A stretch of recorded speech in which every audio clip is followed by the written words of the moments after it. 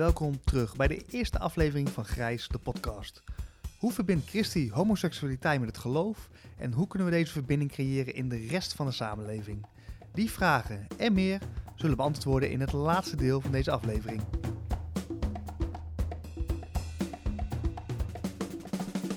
Voordat je dan inderdaad, je zegt van, en dat begrijp ik ook heel goed, op een gegeven moment wordt het ook tijd om meer van mezelf te laten zien. Maar voordat je dat dan doet, of niet in deze podcast, maar dan wil ik gaan je even meenemen van, stel je voor je luistert naar deze podcast en wat je mij in ieder geval hebt meegegeven van, binnen de kerk is er dus wel ruimte en begint dat ook steeds meer te worden voor je homoseksualiteit. Je vertelde in het begin van het gesprek dat jij niet gelovig bent opgevoed, dus je bent later met de kerk in aanraking gekomen. Zou je me kunnen meenemen in hoe je dat destijds hebt aangepakt? Ben jij eerst de gemeenschap ingegaan en was toen op een gegeven moment het moment dat je zei van, ik val op vrouwen? Of ging dat gelijk met elkaar op? Kun je daar iets over vertellen? Want misschien kun je daarmee andere mensen helpen die op zo'nzelfde soort punt staan. Ja, en ook wel beginnen met dat ik geloof dat er geen reden is dat je niet tot God mag komen. Met andere woorden,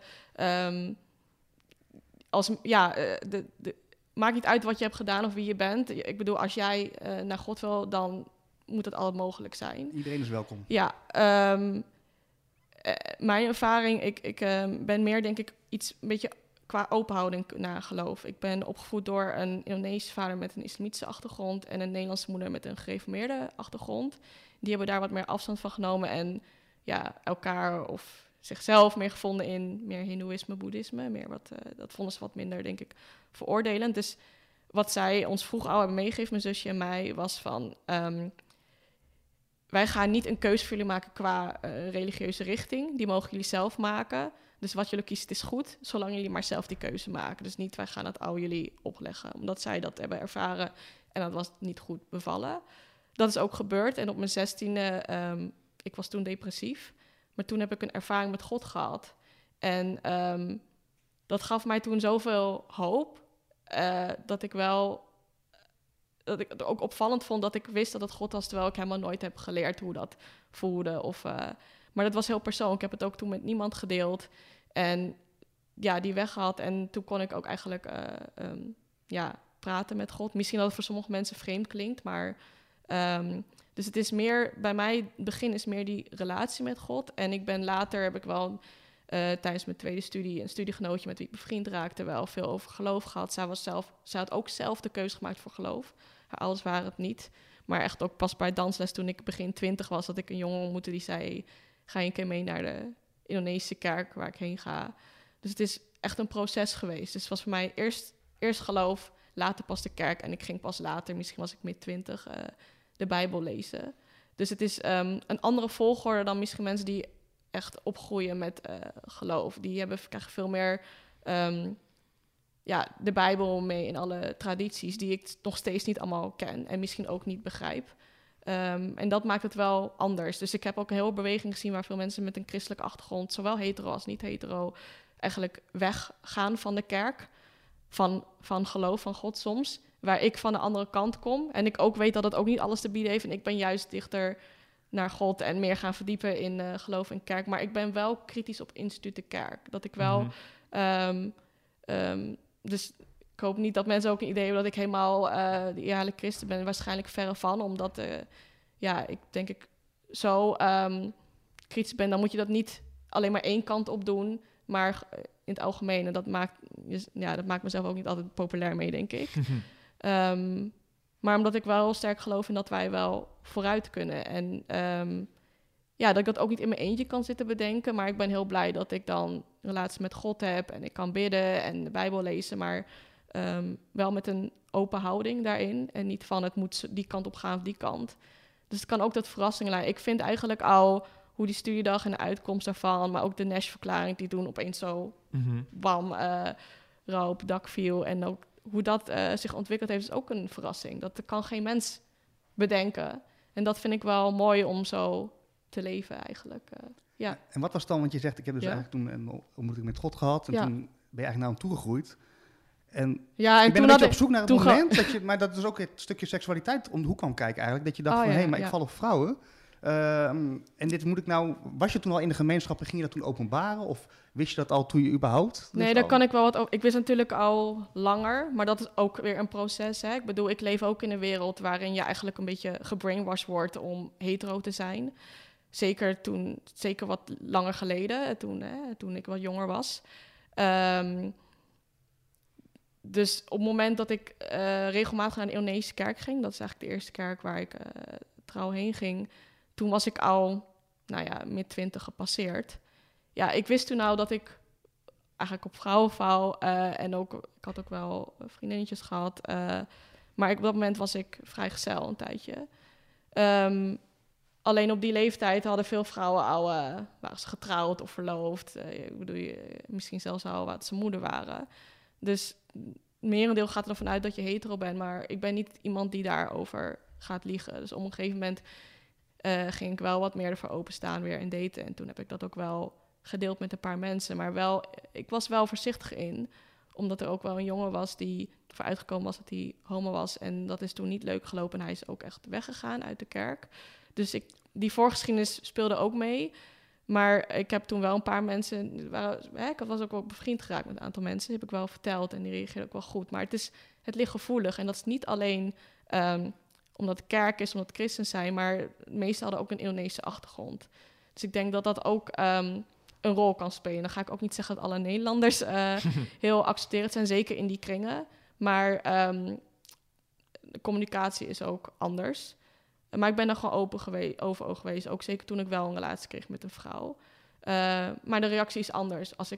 Als ik met een jongen was geweest... waarschijnlijk waren er veel meer positieve reacties geweest. En nu was dat een stuk minder. Maar de reacties die wel positief waren...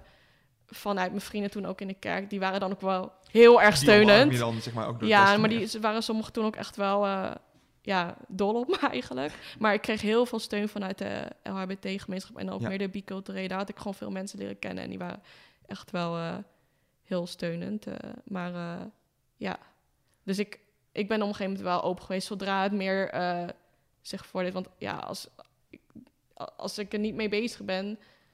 ik zag zelf ook niet zoveel reden om daar toen over te vertellen. Maar op het moment dat dat wel gebeurde, toen... heb ik dat ook gewoon gedeeld. Maar natuurlijk niet met iedereen. Nee, maar je hebt dus wel bewust gekozen van...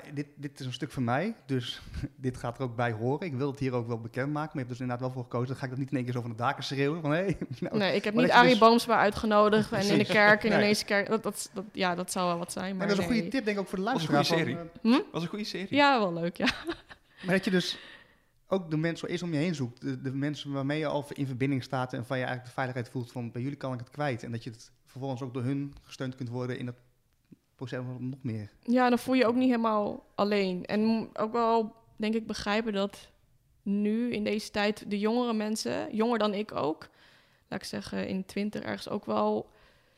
in een heel andere tijd opgroeien. Ik zie het nu ook veel meer in media. Het is ook veel normaler. Dus eigenlijk in bijna elke serie komt het nu wel voor... minstens 1 verhaallijn. En dat was, toen ik jonger was, eigenlijk gewoon veel minder...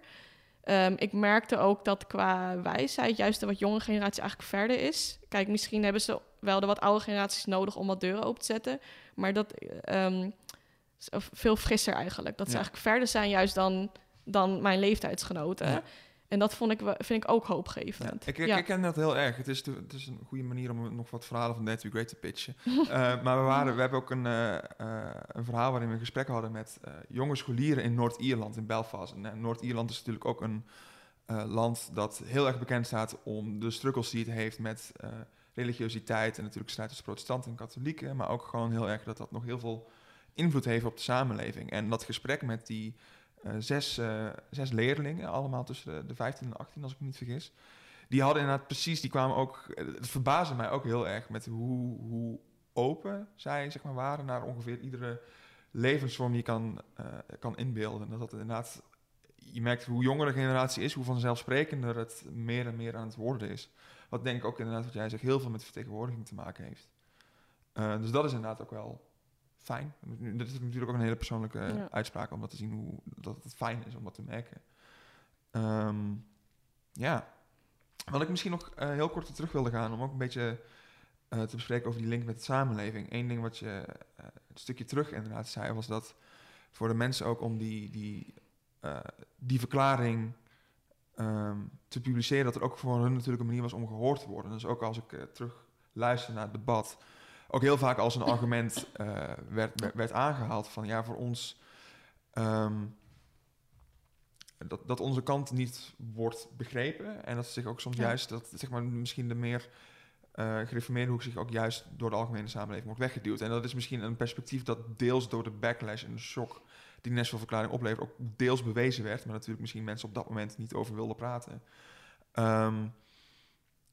Want het heeft natuurlijk wel voor een bepaalde afsplitsing of polarisatie nog gezorgd, dat er ook natuurlijk juist ook heel erg op dat deel van de samenleving bijna gesprongen werd. Is dat iets wat je dus ook merkte, of misschien ook juist heel erg begrepen, dat argument, ook omdat je natuurlijk zelf de Bijbel in bent getrokken als voorbereiding op die studiedag? Ja, maar ik denk wel als gelovige, kijk, misschien dat zij wel in een andere omgeving zijn opgegroeid, andere achtergrond hebben dan ik, dus per definitie al anders zijn dan ik. Daar is niks mis in, want iedereen is anders. Maar dat ik wel begrijp als gelovige niet begrepen te worden. Ik bedoel, dat heb ik ook heel veel. Zelfs medegelovigen, maar ook binnen de LHBT-community. Dat ook. Dus misschien dat zij nog een stapje dan verder verwijderd zijn van misschien ervaring en mening en visie van een groot deel in dit land. Maar ik kan me daar enigszins wel in herkennen. Dat ik wel, voor zover ik een beetje dan meekrijg hoe mensen in geloof kunnen staan, dan dat ik wel denk van ja, dat kan me ook wel begrijpen. Zij zijn eigenlijk minderheid. Ja. Het heeft altijd met macht te maken. Bevind je in een groep met een minderheid of begeef je in de meerderheid die eigenlijk ook een machtspositie heeft. Kijk, een aantal decennia geleden was het juist de meerderheid die homoseksualiteit nog misschien zelfs als ziekte zag afwijken. En ik denk dat er eigenlijk nog best wel veel mensen zijn die er zo ook over denken, zij het stiekem. Maar inmiddels is de meerderheid die wel vindt dat het kan. Dus er gaat ook iets interessants dan gebeuren qua de macht, want ze zijn nu met minder. En ik denk zelfs dus in orthodoxe kringen dat er ook meer openheid is. In ieder geval dat mensen niet mee willen gaan in het hele wettische. Wat ik wel dan mis, richting iemand die dan nog vrij open staat zoals ik, maar misschien ook mensen die het echt goed willen doen, maar helaas daar ook misses in maken, is ook inlevingsvermogen de andere kant op richting mensen die geloof zijn. Ik merk dat zo weggeduwd wordt. Maar ik denk van, hoe wil je dan verwachten dat mensen jou gaan accepteren als die mensen die jij wegduwt ook jou wegduwen omdat je misschien homoseksueel bent of transgender, of omdat jij daar wel anders over denkt. Het gaat wel twee kanten op. En dat is wel belangrijk om bij stil te staan, omdat ik uit ervaring kan zeggen dat het ook echt kan lonen om wel de ander tegemoet te gaan, omdat de kans ook groter is dat een ander dan jou tegemoet komt. Ja. En we dan ook met z'n allen verder gaan komen. Want die polarisatie is niet alleen richting van de orthodox religieuze mensen, richting de LHBT'ers. Ja, of de mensen die seculier zijn of wat liberaler in hun geloof, maar ook andersom. Heel erg zelfs. En daar ben ik ook een beetje van, dat ik denk van, ja, ik hoorde eigenlijk dan dus een beetje bij de liberaal-progressieve christenen, maar dat ik wel dacht van, zeker de laatste periode, van, ik kom hier ook bepaalde systemen tegen, of dat het op een bepaalde manier gaat, weet je. Je kan wel hele mooie woorden gebruiken, maar als in de praktijk eigenlijk niet zoveel verschilt van de conservatieve kant, dan ik wil echt graag vooruit. En dan denk ik, nou, dan hoor ik maar niet daarbij en ook niet bij de andere kant. Dan hoor ik bij God. Nou goed, ben ik af en toe alleen. Dat is ook jammer, maar ik red me daarin wel. Maar dat ik wel graag zou willen toewensen dat mensen ook wat meer gaan verdiepen in geloof. Je hoeft niet zelf gelovig te worden, maar in ieder geval benieuwd zijn voor hoe het met een ander is. En ook dat mensen bewust zijn van hun eigen oordelen. En die komen vaak ook door trauma's of zelf opgelopen of misschien overgeleverd door ouders of grootouders. De verschillen komen niet uit het niets natuurlijk. Ja, en ik denk ook dat het ene uiterste ook in de hand werkt dat het andere uiterste is. Hè? Ik bedoel dat mensen zo los kunnen gaan met Pride of in de scene. Weet je hebt ook een Club Church, die heeft het ook niet voor niets die naam. Dat komt ook gewoon door dat extreme wettische. Maar aan de andere kant heb je ook weer dan mensen die zich heel erg tegen af gaan zetten. En dan wat nu gebeurt is dat in een hele orthodoxe hoek mensen ook weer gaan afzetten. Ja, dus je ziet dat het elkaar natuurlijk heel erg versterken. Ja, dus het... Maar dus des te belangrijker om ook juist de focus natuurlijk te leggen op de meer persoonlijke verhalen natuurlijk. En gewoon te kijken van waar al die genuanceerde uitingen in zitten. Ja. En dat vind ik dus een grappig detail natuurlijk ook wat je er specifiek uithaalt. Is dat eigenlijk... Je kan natuurlijk de hele tijd ook over de verschillen hebben tussen deze gemeenschappen. Maar dat het eigenlijk ook een bijna ironische overeenkomst in zit. Dat eigenlijk allebei de gemeenschappen zich op een bepaalde manier gemarginaliseerd voelen. De meer orthodoxe gemeenschappen en de LHBT-gemeenschappen. Ik denk ook dat het allebei, hoe zeg je dat? Niet de meerderheidsgroepen zijn. Ja. Maar ook dat het kan helpen als je bewust bent van jezelf en de eigen groep waarin je zit, dat je misschien bewust of onbewust ook mensen uitsluit. Aan beide kanten, zeg maar. Dus wil je zelf ook gehoord worden, dan is het ook belangrijk dat je bereid bent naar een ander te luisteren. En dat is niet makkelijk, kan ik zeggen. Maar het is wel leuk. Ik vond het ook wel leuk. Alleen, het is natuurlijk wel... Ik ben alleen die Bijbel een paar maanden in gaan reizen. Dat ik me ook wel realiseerde, het is best wel zwaar ook. Klinkt best intimiderend. Ja, dat ik wel denk van... ik zou het ook graag willen dat daarin iets verandert. Dat ik dat samen met iemand kan doen. Of dat er een wat andere mentaliteit gaat ontstaan. Waardoor het niet is dat één of een paar mensen heel veel werk hoeven doen... maar dat veel meer mensen allemaal hun eigen deel verantwoordelijkheid gaan nemen. Ik geloof gewoon wel echt op een betere wereld. Anders zou ik ook niet zulke rare fratsen uithalen af en toe. Maar en nu weer hele andere perspectieven eigenlijk zijn ontstaan. Ik denk dat ik dit een beetje kan laten aan zoveel mensen die daar nu mee bezig nog zijn. Ik weet niet of dat ook binnenkort gaat ophouden. Maar dat ik ook wel mezelf ben gaan realiseren dat er ook in de progressieve liberale kant eigenlijk, waar ik dus eigenlijk platform kreeg, dus ook van christelijk kerkelijk, dat het en dat is eigenlijk wat niet ter sprake is gekomen, wat ik echt wel intern heb geprobeerd, maar ze wilden het ook niet te complex maken. Tijdens de studiedag bedoel je? Of? Ja, intern. Ik wilde eigenlijk ook wel iets meer hebben over mijn eigen culturele achtergrond en het feit dat ik me ook bewust was geworden dat de kerk natuurlijk niet alleen een kwalijke rol misschien heeft gehad qua LHBT, want dat is niet volgens de Bijbel, maar ook hoe huisgehouden is in de koloniale en slavernijtijd. En ik dacht van het is niet zo raar dat de segregatie is in de kerk en onder christen in de samenleving ook, met deze geschiedenis. En als je dat zo wel... Dat benoemde je net ook zelf, dat je echt specifiek naar een Indonesische kerk ging.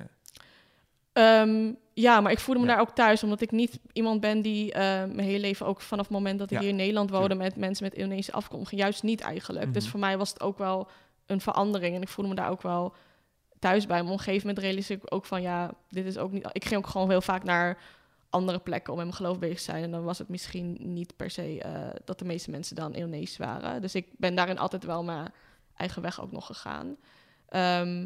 Maar dat het wel interessant is om te kijken hoe het komt dat ook aan de progressieve liberale kant het nog best wel wit is. En daar ook heel moeilijk een doorbraak in komt. Want je kan jezelf wel progressief noemen.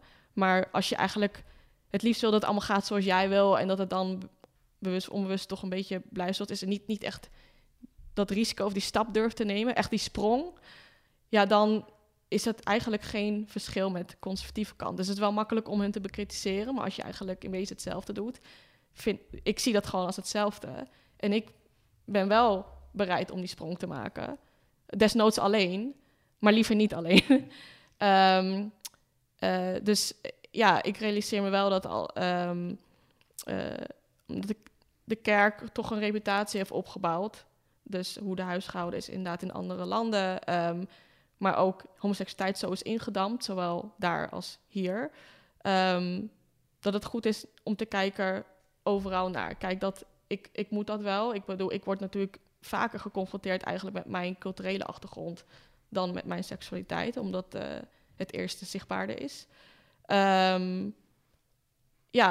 Dat het denk ik wel goed is om dat ten eerste doorbreken, omdat je ook niet anders mensen meekrijgt om die open ontmoeting te gaan met homoseksualiteit. Er is zoveel moeite gedaan om in andere landen, waar mensen nu naar Nederland gekomen zijn, om hun eigenlijk in te prenten van het is slecht mannen en vrouwen samen zijn, dat mensen dat ook meegenomen hierheen. Dus dat ik ook merk dat er ook wel een mentaliteit is van wij, even heel hard gezegd, witte Nederlands gaan jullie met migrantenachtergrond vertellen hoe het moet. Maar dat is dus weer een herhaling van wat al heel lang gebeurt. Interessant historisch feitje, wat je niet in deze discussie snel ziet terugkomen, is dat juist heel veel anti-homo-wetgeving in bijvoorbeeld het Midden-Oosten, India was ook een voorbeeld ervan, Afrika, juist is ingesteld door de koloniale overheersers destijds. Dus door Groot-Brittannië bijvoorbeeld, die dat natuurlijk heel veel... vooral Groot-Brittannië is er heel goed in geweest, wat ik me even uit mijn geheugen kan en veel stammen waren daar juist veel opener in. Ik bedoel, ook in Indonesië, waar Hindoeïsme heel lang bijvoorbeeld... eigenlijk de grootste religie bijvoorbeeld was. Maar ook de inheemse bevolking, wat nu de Verenigde Staten heet. Ik bedoel, ik heb wel een beetje onderwijs gehad, omdat ik meer in die biculturele LBT-community zat. Dat de stammen, die wij dan Indianen noemen, maar eigenlijk veel breder waren in dat qua gender. En daar gaat nu heel langzaamaan een beetje heen hier in het Westen. Maar eigenlijk vind ik het veel meer nog labelend en hokjesdenkend hier. Dat het geen werkelijke vrijheid is. Het is meer een illusie van vrijheid. Maar oké, daar heb ik mijn eigen gedachten wel over. Maar dat ik wel denk van laat alsjeblieft meer die nazaten aan het woord. Dus niet alleen ik, maar ik denk wel van... willen we het echt goed en breed aanpakken, dan is het ook goed. Het is misschien wel confronterend, maar om te kijken naar de gevolgen van kolonisme en slavernij in het hedendaagse racisme, maar dus ook de discriminatie richting mensen die LHBT zijn. Want er waren al beschavingen die veel verder ontwikkeld daarin waren, maar die werden als onderontwikkeld gezien met de Bijbel in de hand door inderdaad kolonisten die zichzelf christen noemden, maar de meest vreselijke dingen hebben gedaan. Dat voegt nog een hele extra dimensie toe eigenlijk in het hele gesprek wat er natuurlijk... Ja, en het is jammer dat dat onderbelicht wordt. Want ik heb dat echt wel veel geprobeerd... intern bij de studiedag, maar ook platforms voor progressieve christenen waar ik mocht spreken. Maar dat wordt wel gezegd, het mag. Maar in de praktijk is het dan misschien te confronterend of chockerend... of te veel uit de comfortzone dat het uiteindelijk niet doorgezet wordt. Maar ik denk, als wij die stap niet durven te nemen... dan blijven wij ook een beetje met z'n allen in rondjes draaien. En dan wil ik echt ook mijn hand in eigen boezem steken... dat niet alleen de mensen aan een conservatieve of orthodoxe kant zijn... maar net zo goed aan de progressieve liberale kant. Er is eigenlijk weinig verschil. Alleen in hoe mensen zichzelf misschien profileren. Exact. Maar het gaat ons allemaal aan. Dus in die zin zijn we ook wel weer gelijk. En ik kan zeggen, uit je comfortzone is niet makkelijk... oncomfortabel. Maar ik vind het ook wel weer leuk en uitdagend. En je leert er heel veel van. Dus het is heel bevrijdend eigenlijk. Ja. Wat ik waarvan ik dacht, stond aan het einde van het gesprek wil ik dat dan nog eventjes zeggen. Dus dat ga ik nu zeggen. Het is wel leuk, want we hebben het natuurlijk over... Hè, vaak wordt de Bijbelbelt genoemd. En ik ben zelf opgegroeid in Veenendaal. Dus ik hoor al heel mijn leven... in de Bijbelbelt. En ik altijd denk... En wat ik dus heel erg merkte als kind... was dat... Ik heb letterlijk meegemaakt dat ik op straat of zondag aan het voetballen was. En dat is dus iets wat je dan ook van je ouders meekrijgt. Van, dan ging iedereen naar de kerk. Vaak in het zwart gekleed. Hè, de gereformeerde mensen. En die liepen letterlijk langs je... En hoe ik het dan zelf, als ik nu op terugkijk... en nogmaals, dat is gewoon met mijn eigen gedachten nu... dus dat zal ongetwijfeld echt veel minder zijn geweest. Maar toen zag ik eigenlijk iedereen... een soort van kraag optrekken, hoedjes op... zo van, ik loop snel door. Hè? En ik had dan, ik denk... Toen was ik natuurlijk nog een kind... maar de Jelle, gewoon de mens Jelle... had best wel het gesprek willen aangaan. Maar zo. Het was ook een soort... letterlijk een afscheidenheid... terwijl langs elkaar liepen, zeg maar, weet je wel. Ik ben Bijbelbelt, blijkbaar. Maar snap je, ook in de Bijbelbelt is niet iedereen Bijbelbelt. Er zijn er ook allemaal weer verschillende mensen met verschillende visies. Ja, ik ken het beeld heel erg, omdat mijn oma komt uit Scherpenzeel, dus dat is vlakbij Barneveld. Dus dat valt ook in de categorie Bijbelbelt. Dus ik kan ook nog echt... Ik zie die beelden gelijk voor me, dat ik zondag bij mijn oma zat dan bij een andere kerk. Maar dan iedere dag zat volgens mij dan die gereformeerde kerk wel achter haar huis. En dan iedere zondagochtend als ik dan daar was, dan zag je dus zeg maar de stoet voorbij trekken als het ware. En ik zat er inderdaad als kind eigenlijk naar buiten te kijken van een compleet andere wereld. En grappig beeld inderdaad. Maar wat ik dus echt meekrijg in jouw gesprek nu, en wat ik al heel meeneem voor de toekomst, van, in plaats van daar wat van te vinden en daar je eigen idee over te hebben.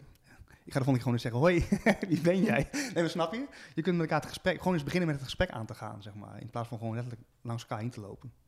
Ja. En dat is misschien heel concreet en praktisch, maar dat is wel echt iets wat ik mee ga nemen van dit gesprek. Ja, en misschien meer mensen staan daarvoor open dan je zou denken. Maar dat is denk ik ook wel goed om dat gewoon sowieso achterwege te laten, inderdaad, wat je denkt. Ja. Maar dat ik inderdaad wel bijvoorbeeld...